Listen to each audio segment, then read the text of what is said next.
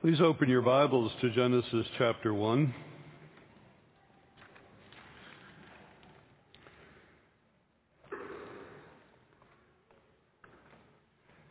Let me read for you as we begin our consideration of the end of Genesis 1 and Genesis 2. Let me read for you Genesis chapter 1 and verses 26 through 28.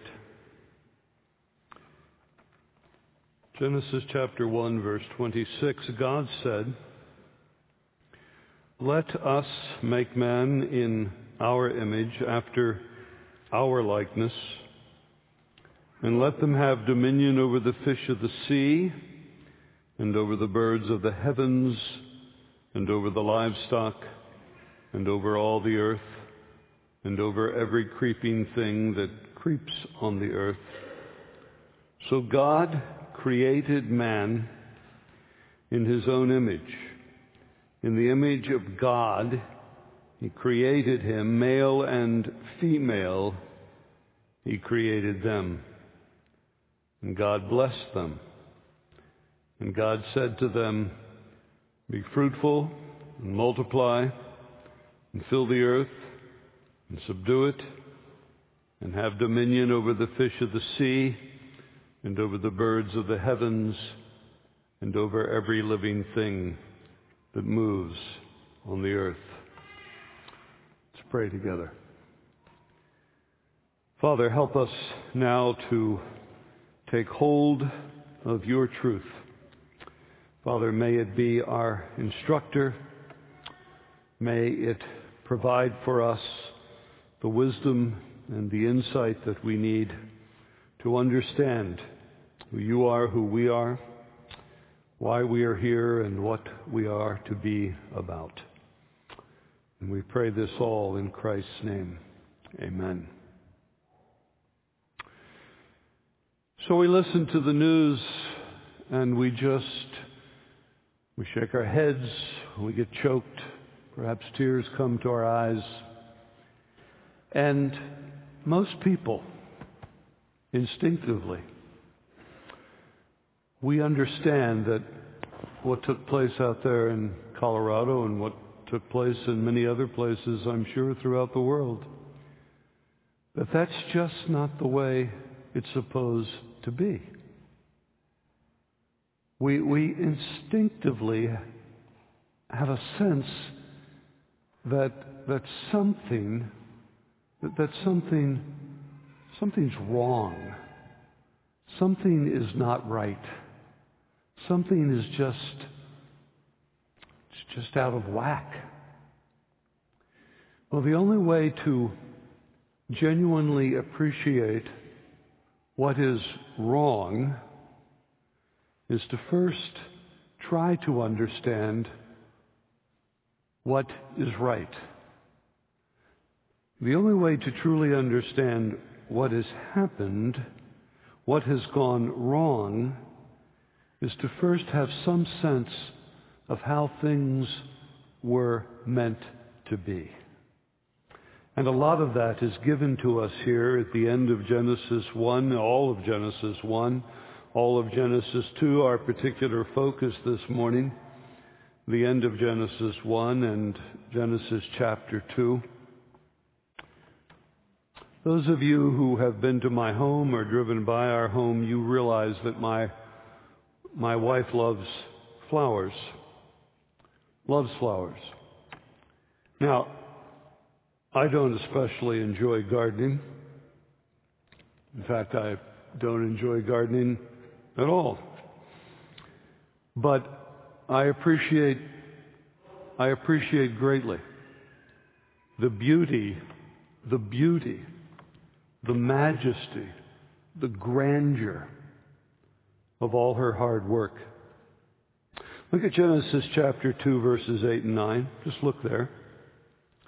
In Genesis 2, verses 8 and 9, this is what we're told. We're told that Eden, the Garden of Eden, we're told it was simply more than simply productive of food. Now, it was productive of food, but we're told more. We're also told it was beautiful. That's really intriguing. We're told the Lord God made to spring up every tree that is pleasant to the sight and good for food. Pleasant to the sight. Now, why does that statement resonate with you? It was beautiful. It was magnificent. It was grand. It was pleasant to the sight. Why do you hear that and begin to imagine, at least in some limited way, what the Garden of Eden must have been like, what it must have looked like? Well, I want to suggest to you the reason you do that, the reason you have that response when you hear the words that it was pleasant to the sight, that it was beautiful, that it was magnificent to behold. The reason you have that response is at least partially revealed here at the end of Genesis 1 and in Genesis chapter 2. Look at Genesis 1:25. Genesis 1:25 brings us to the middle of the sixth day of creation.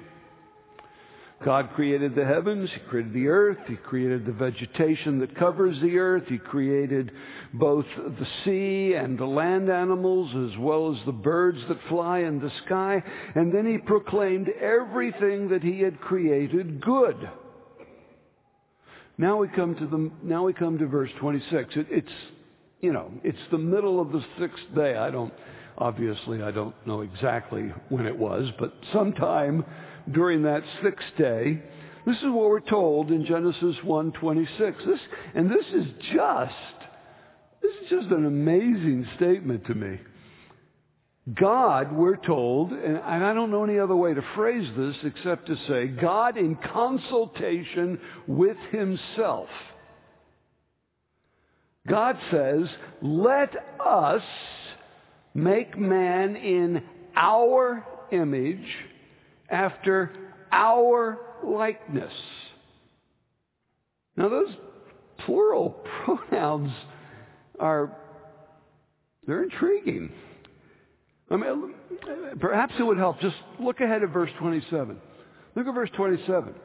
There we're told that man, and the word is singular, it's the word Adam. It doesn't refer to the individual Adam. It's the general word for man, and the word in Hebrew is Adam, and the word in Hebrew is singular. Man, singular, we're told in verse 27, is created plural. Verse 27, man was created by God, both male and female. Look at the end of the second line of verse 27. This end of the second line of verse 27 still is using the singular pronoun him when it is referring to the man, singular, that God has created plural, that God has created male and female. Let us, God says in verse 26, now the only God, speaking of Himself in the plural, God says back in verse 26, let us make man in our image after our likeness. Now I find at least an interesting parallel there. God makes man singular, makes man plural, makes man singular, male and female. And likewise, God speaks of Himself using plural pronouns. Now, I'm not going to pretend that I know exactly what Moses understood as he wrote those words.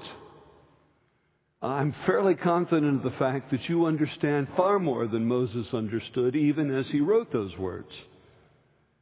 But it seems reasonable that God speaking through Moses, it seems reasonable that perhaps what we have here is an initial indicator that God, the one God, God singular, is a plurality of persons. which of course is a truth that becomes fully revealed to us in the New Testament when we come to understand that God is the Father, Son, and Holy Spirit, that God is always the Father, always the Son, always the Holy Spirit, and the Holy Spirit is always and completely God, and the Son is always and completely God, and the Father is always and completely God. I mean, how overwhelming is all that? Some of you remember that at the end of Matthew 28, Jesus will command his disciples to baptize in the name, singular, to baptize in the one name, singular, to baptize in the name of the Father and of the Son and of the Holy Spirit. So there's already an interesting parallel between God and ourselves. Now, obviously, there's a significant difference. I mean, as mankind, you're either male or female. God, on the other hand, is always the Father, always the Son, always the Holy Spirit. But now, let me just interrupt this train of thought, because I don't think that's the focus or thrust of the here in Genesis 1:26 through 28. It's very intriguing, but before we get lost in trying to comprehend, as we just sang in that wonderful hymn written by Dr. Clowney, who was president of Westminster Theological Seminary when I was a student back in 19...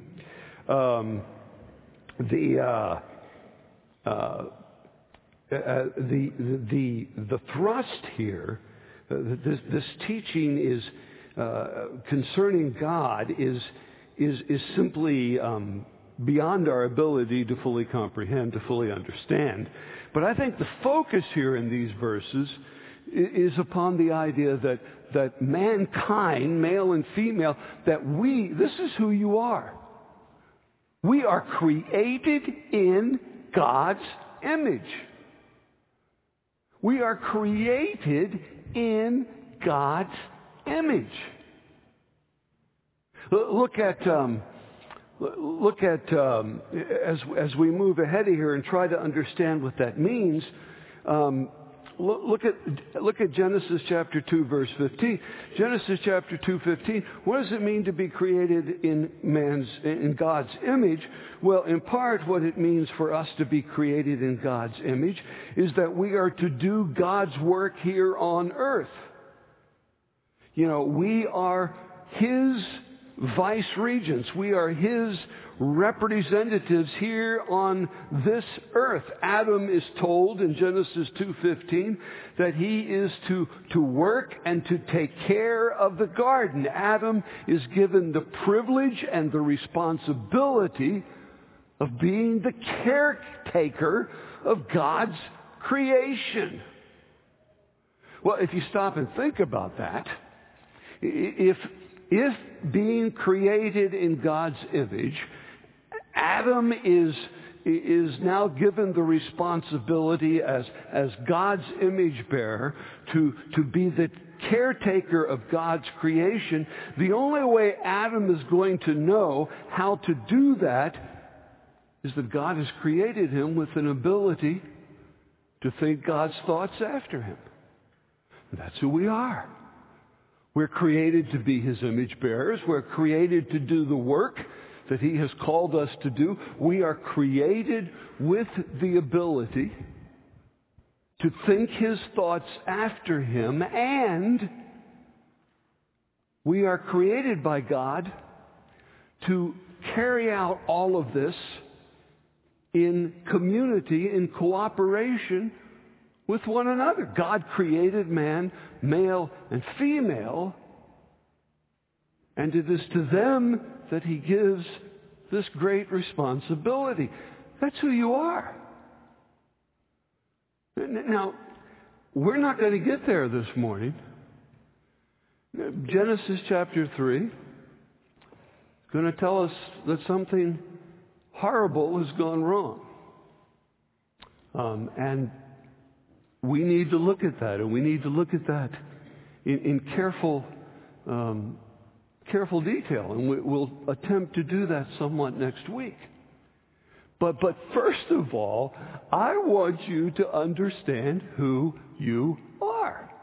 Now, when Linda and I were in Cape Town visiting our daughter Ruth and her husband Gary and Lily, when we were in Cape Town, Carrie doing this, we went to a garden. What's the name of that garden? I can't hear you. Okay, we went to the garden in Cape. I forgot my hearing aids, and she mouthed something, but I don't have any idea what she said. But we went to this garden in Cape Town, covering thousands and thousands of acres. And I think there were thousands of people there walking the grounds with us, just enjoying the wonder and the startling beauty of this place, which was the result of what? It was the result, obviously, of God's creative activity, but it was also the result of who knows how many hundreds of people working together in community and cooperation to first lay out this garden, and then to tend this garden, and then to preserve this garden. And my wife was wondering if they needed any extra help. As a matter of fact, I'm almost sure I saw her stoop down and pull 2 or 3 weeds. But here it is. And here's the point. Why do we do that? Why do we do that?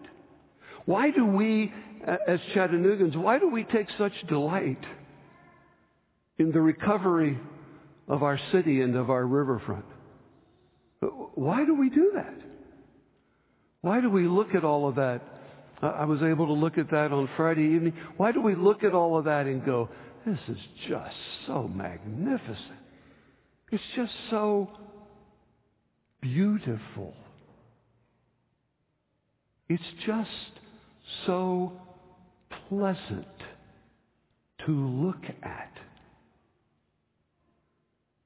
How can we not understand that for us to have that response is a clue that there's something special about us? We've got a nice-sized backyard, and we've fenced off probably 2/3 of that backyard so that our dog can roam freely and safely. That portion of our backyard is a mess. And my dog doesn't care. And once in a while, we let the dog out the front yard and into the side yard, where all of Linda's beautiful gardens are to be found. She still doesn't care. It doesn't make any difference to Lizzie if she's in the front yard or if she's in the backyard. And the backyard's covered with weeds, and the backyard's got big brown patches. And most of them are her fault, with holes that she's dug everywhere. She doesn't care. She doesn't care. She's never come in the house, looked at me and gone, "You seen that backyard?" She doesn't care. Why?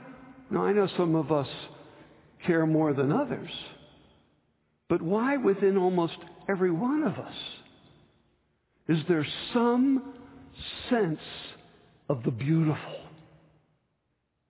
There's some sense that this is gorgeous. This is magnificent. And sometimes it's a natural landscape. Sometimes it's produced by the work of many hands. And yet there's always somewhat of a similar response. Why? Because that's who we are. We were created to produce and to maintain that which is beautiful, that which is magnificent.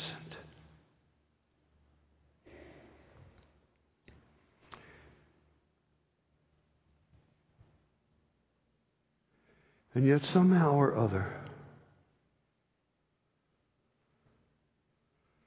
we've reached the place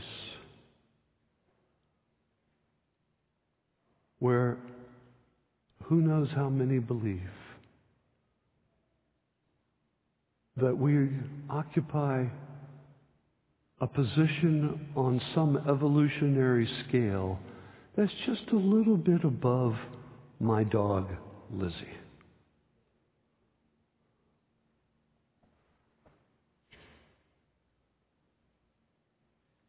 That simply, on the surface of it, is silly. There is no comparison between who we are. Why?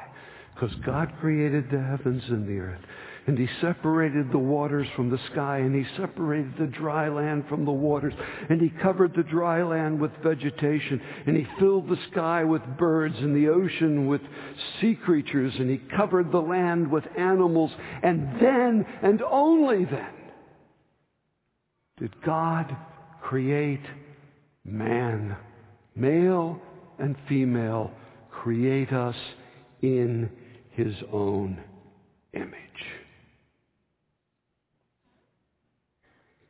Now let me press on here. There's a lot of things we can do here.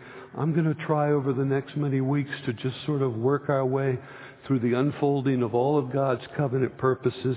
So I'm not going to be able to deal with all the details of everything we're told in this passage. And so I am going to pick out those points that I want to draw your attention to. Look at chapter 2, verses 1 through 3. On the seventh day, we're told that God rests, having completed His initial acts of creation. God rests from His creative activity. That doesn't mean that somehow He's a clockmaker, and having created the clock, He winds it up, and then He steps out of the picture and just lets the clock run on its own. It means He's completed the initial acts of creation, and now He rests, and part of the reason He rests is to give to us this pattern of 1 day in 7. Of 1 day in 7, we are free to rest from our labors. We are free to worship Him and pursue recreational activities. Isn't that an interesting word? Recreational. Recreational activities that renew both our energy and our focus. Historically, it's kind of interesting, by the way, and at least I think it's interesting, and therefore you will find this interesting. It's interesting that there have been attempts to get away from that pattern of 6 days of labor and 1 day of rest. Do you know that during the French Revolution they tried to eradicate that? They tried to come up with a 10-day week. And other cultures have tried similar things, and it never works. It never works. And eventually and inevitably, almost every culture that has tried returns to this pattern of 6 days of labor and 1 day of rest. Did you ever stop to think, where'd that come from? Why are there 7 days in a week? Why is it 6 days of work and 1 day of rest? Who made that up? Well, God made that up. That's His God-given pattern. And by the way, that also indicates that labor is not a curse. God calls us to our labor long before the curse takes place. Labor is a blessing from God to be able to work at our jobs and to provide for our families. That's a gift, and that's a blessing from God. I've told some of you this story before. Some of you I've never told this story to. So though for those of you who have heard this before, just pretend you haven't. You know, my father worked for United States Steel. which is why I grew up in New Jersey eating grits, cornbread, and black-eyed peas, because he had to go north to find work, and he worked in the steel mills. And then he contracted a disease, and he had to step down from the job, and he was medically retired. And on the last day that he worked at U.S. Steel, as he was leaving the plant for the last time, he went by the personnel office and asked if he could speak to the, I guess what we would call today, the Director of Human Resources. I'm not sure that was the title back then, but that's who he asked to talk to. And I don't know what this guy expected, because Dad said he acted a little nervous. And Dad went in, sat down, and said, I don't know who else to do this with, but I got to tell somebody thank you. I got to tell somebody thank you for providing for me for 25 years this wonderful job by which I've been able to feed and clothe and house and educate my children. He was a steel worker. I worked in the steel mills. It's not a good place to work. At least, I didn't find it a good place to work. My dad, who grew up with nothing, thought it was a great place to work. And he wanted to tell somebody, thank you. And you know what the HR director told him. Nobody else has ever done this. Nobody else on their last day of work has ever come in here just for the purpose of saying, thank you.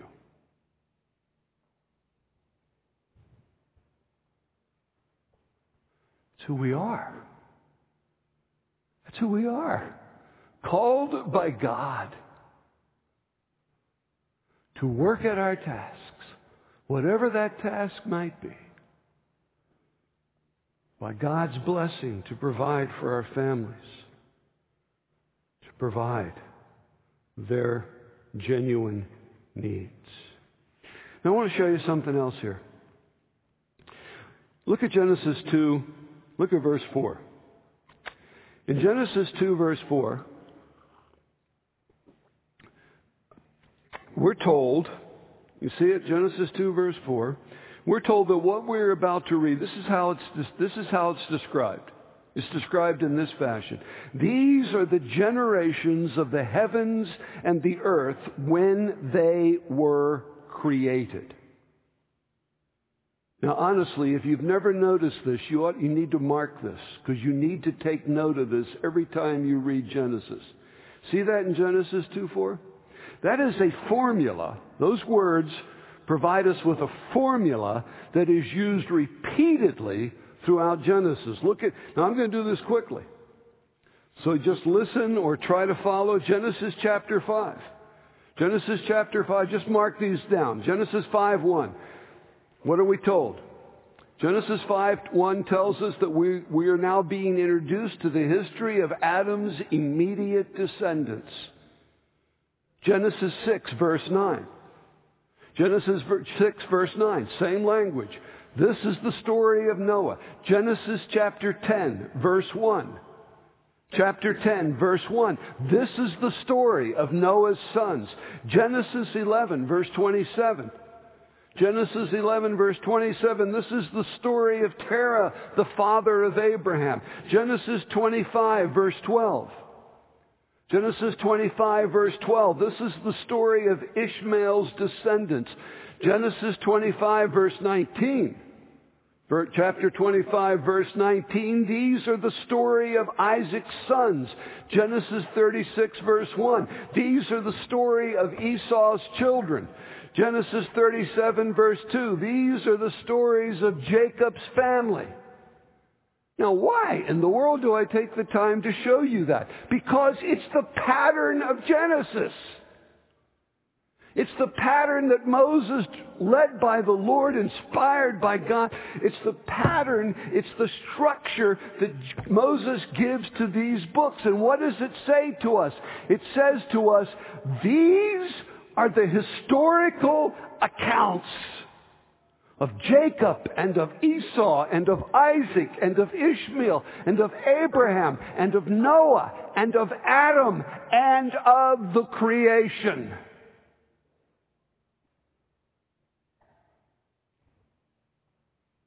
The historicity of Abraham tied to the historicity of Joseph, tied to the historicity of Adam, to the historicity of the creation. It's an amazing thing to behold. Furthermore, I just want you to note, look at chapter 2, verse 4 again. I want you to see this. Because there's suddenly a change. There's a change. Genesis chapter 1, verse 1 through chapter 2, verse 3 is one story of creation given to us in somewhat of a poetic form, a historical account, but written somewhat in a poetic form. Nothing wrong with that. In Judges chapters 4 and 5, we have the story of Deborah and Barak's victory. And Judges chapter 4 is a prosaic account. In Judges chapter 5, or I should say Joshua chapter 5, which is Judges. Judges chapter 5.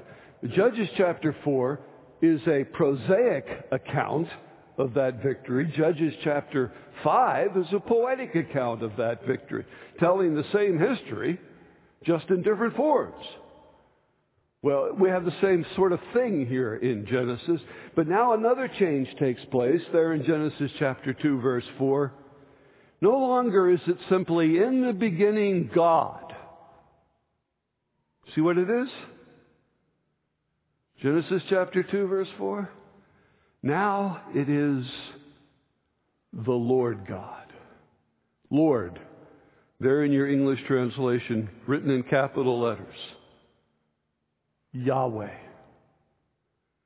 God, as He creates, as we now focus upon the creation of man, as we focus upon the creation of man, which is the focus in most of these verses from chapter 2, verse 4 to the end of that chapter, as we focus upon the creation of man, now we are told the personal name of the Creator. And His name is Yahweh. Now, why is that important? Who's the audience? I told you this last week. I'm going to pass out a piece of paper so you can answer this question. Who's the audience? It's the children of Israel, encamped in the wilderness, having been delivered by God out of Egypt, brought through the Red Sea, led into the wilderness, on their way to the promised land. There in the wilderness, who is the God who brought them out of Egypt? Who is the God who appears in the burning bush, who calls upon Moses to go back to Egypt and to tell the Pharaoh, let my people go? Yahweh. I am who I am. Yahweh. Now here, as Moses tells the story, which begins to particularly focus upon Adam and then upon Eve, Moses, led by the Lord, speaks of the fact that this God, this creator of heaven and earth, this creator of all that is, this creator of all that is good, this creator of all that he declares at the end of Genesis 1 to be very good, his name is Yahweh. Not just a God, not just any God. He is the one and only God. He is the God who delivers His people out of Egypt and brings them in to the promised land. We're running out of time here, and I'm not going to finish this sermon. It's fine. We'll carry on here next week, but I want you to see one more thing. Look at verses 10 through 14 of Genesis chapter 2. Let me read this for you. This is one of those passages where you just kind of go, whoa. Just look at this passage. Genesis chapter 2, verses 10 through 14. A river flowed out of Eden to water the garden. And there it divided. It became 4 rivers. Name of the first is Pishon. Can't locate it on a map. It's the one that flowed around the whole land of Havilah, where there is gold. Not sure where Havilah is. I don't know. And the gold of that land is good. Bdellium and onyx stone are there. I don't even know what bdellium is. The name of the second river is Gihon or Gihon or Jihon or something Han. It's the one that flowed around the whole land of Cush. Can't find it. I don't know where that is. And the name of the third river is the Tigris, which flows east of Assyria. And the fourth river is the Euphrates. The Tigris and the Euphrates and a reference to Assyria. And suddenly we're going, this is not a story about a time long, long ago in a land far, far away. This is a story about a garden located, I'm not exactly precisely sure where, but somehow or other its location is tied to a land called Assyria. We know that land, 2 rivers called the Euphrates and the Tigris, and we know those 2 rivers. I don't know the rest of those details, but I'm given enough here to go, I think I have, I think I can come within 300 miles maybe of precisely where the, within 300 miles precisely, where the Garden of Eden perhaps was in fact located. Why am I telling you that? Again, because the whole structure of the book of Genesis is to say to us, this is history. And the naming of Yahweh in Genesis chapter 2 is to say to that original audience as well as to you and me, the Creator God is Yahweh. And who is Yahweh? Next week, as we look at Genesis 3, we'll go back and look at a few things in Genesis 2 and then move into Genesis 3. As we make that transition, we're going to discover that we're in an awful mess. So let's go to the Old Testament. In a more limited fashion, but in a way in which you just can't miss the comparisons. That original audience to which Genesis was written, those people knew what it was to be in a mess. They had been battered, bruised, despised, beaten slaves in Egypt. And God raised up for them a deliverer. And Yahweh brought them out of Egypt, across the Red Sea, into the wilderness where He would provide for their every need until He would bring them safely into the promised land despite all of their sins and their shortcomings. Let me tell you something. Next week we'll understand why life is not the way it should be. But look at the front of your bulletin. Look at the front of your bulletin. Look at the front of your bulletin. That's the window above the narthex. We're talking about high noon on that window. Did you see that 1 o'clock? See that man's foot crushing the serpent beneath his feet? That's our deliverance. Why do we need delivering? Because of what we're told in Genesis 3. And it's not a good story. But in Genesis 3, we're also promised a deliverer. A deliverer who would bring us out of the land of darkness and into the kingdom of the Son whom He loves. So that even now, in a world where so many things are just not what they should be, and yet we have this hint, this strong intuition of how things ought to be. But in this world where things are not what they should be, we have the promise of this deliverer, who even now blesses us with the supernatural gifts of His joy and of His peace, even in the midst of the most difficult and trying of circumstances. And when we strive in the strength that He provides to be the people He created us to be, to live our lives to His glory, for His honor, to His praise, in service to others, to be the image bearers that He would want us to be like Christ, empowered and strengthened and enabled by the Holy Spirit who dwells within, because He is our Savior and our Lord and our King. We gain that foretaste of that eternal glory which is yet to come, when we will finally cross that final Jordan and enter once and for all time the promised land. Wow. Let's pray.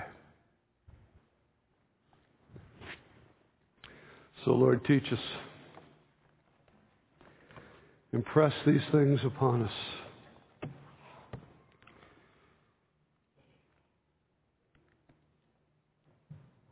Help us to understand who we are and whose we are. Help us, O God, to recognize the privilege as well as the responsibility that is ours. To strive to live as Your image bearers, confident of the fact that You will supply what we need to accomplish those tasks that You set before us. Keep our eyes focused on Jesus, our deliverer, our Savior, our Lord, our King, and our Creator. And I pray it in Jesus' name. Amen.